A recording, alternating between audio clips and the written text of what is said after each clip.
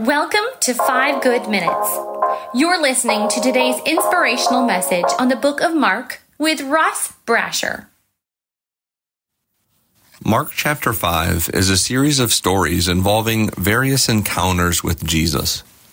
And my goal during our time together this week is to start reading through these stories and take time to pause each day to point out one truth.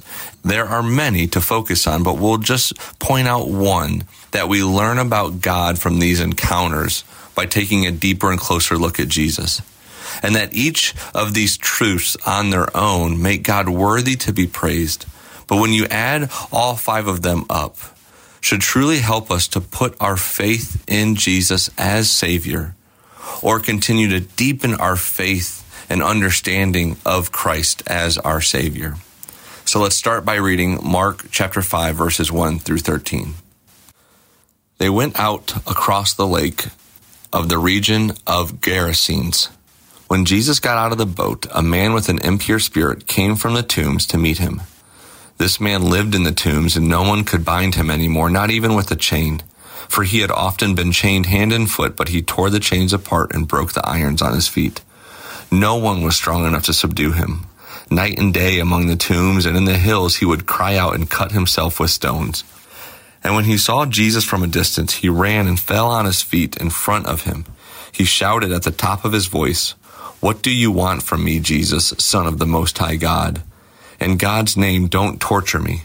For Jesus had said to him, "Come out of this man, you impure spirit." Then Jesus asked him, "What is your name?" "My name is Legion," he replied, "for we are many." And he begged Jesus again and again not to send them out of the area. A large herd of pigs was feeding in the nearby hillside, and the demons begged Jesus, "Send us among the pigs and allow us to go into them." He gave them permission, and the impure spirits came out and went into the pigs. The herd, about 2,000 in number, rushed down the steep bank into the lake and were drowned. We stop and pause here to point out our first truth of the week.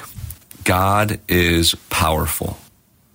Before Jesus showed up on the scene, these demons had been enjoying total control over this poor man's life and the surrounding area. No one could stop or even restrain their power and destructive rule. But as soon as Jesus' foot touches the ground, the story tells us, immediately these dangerous and powerful demons acknowledge that they are no match compared to Jesus. So what do?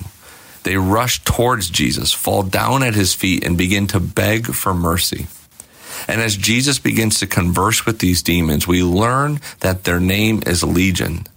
And this detail is important to point out because it raises the stakes of the situation at hand, but also it should increase our understanding of just how powerful our God truly is. You see, the Roman Empire was the largest and most powerful empire that ever existed. It made up roughly 20% of the world's population at the time. And a legion, according to the Roman army, was the largest unit of measurement. And it meant that at full strength, it would consist of about 6,000 soldiers. Therefore, what this helps us understand is not even a legion, the largest and most powerful amount of demons was no match compared to Jesus. And I hope that this brings you a sense of peace, as it does me, knowing, especially when I look back at this story, this demon-possessed man by a legion of demons, that there is actually nothing too big, too powerful, or too scary for God to overcome, so that we might know him. There is nothing that you or I have done, can do, or will do.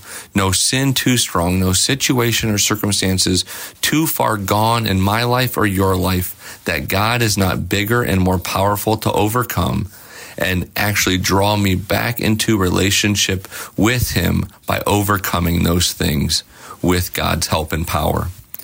God is powerful and desires for you and I to know his power, understand his power, learn to trust in his power. And when we finally do, experience and find joy, rest, peace, hope, in life to the fullest, the way that you and I were created, through faith in the power of God through the name of Jesus Christ.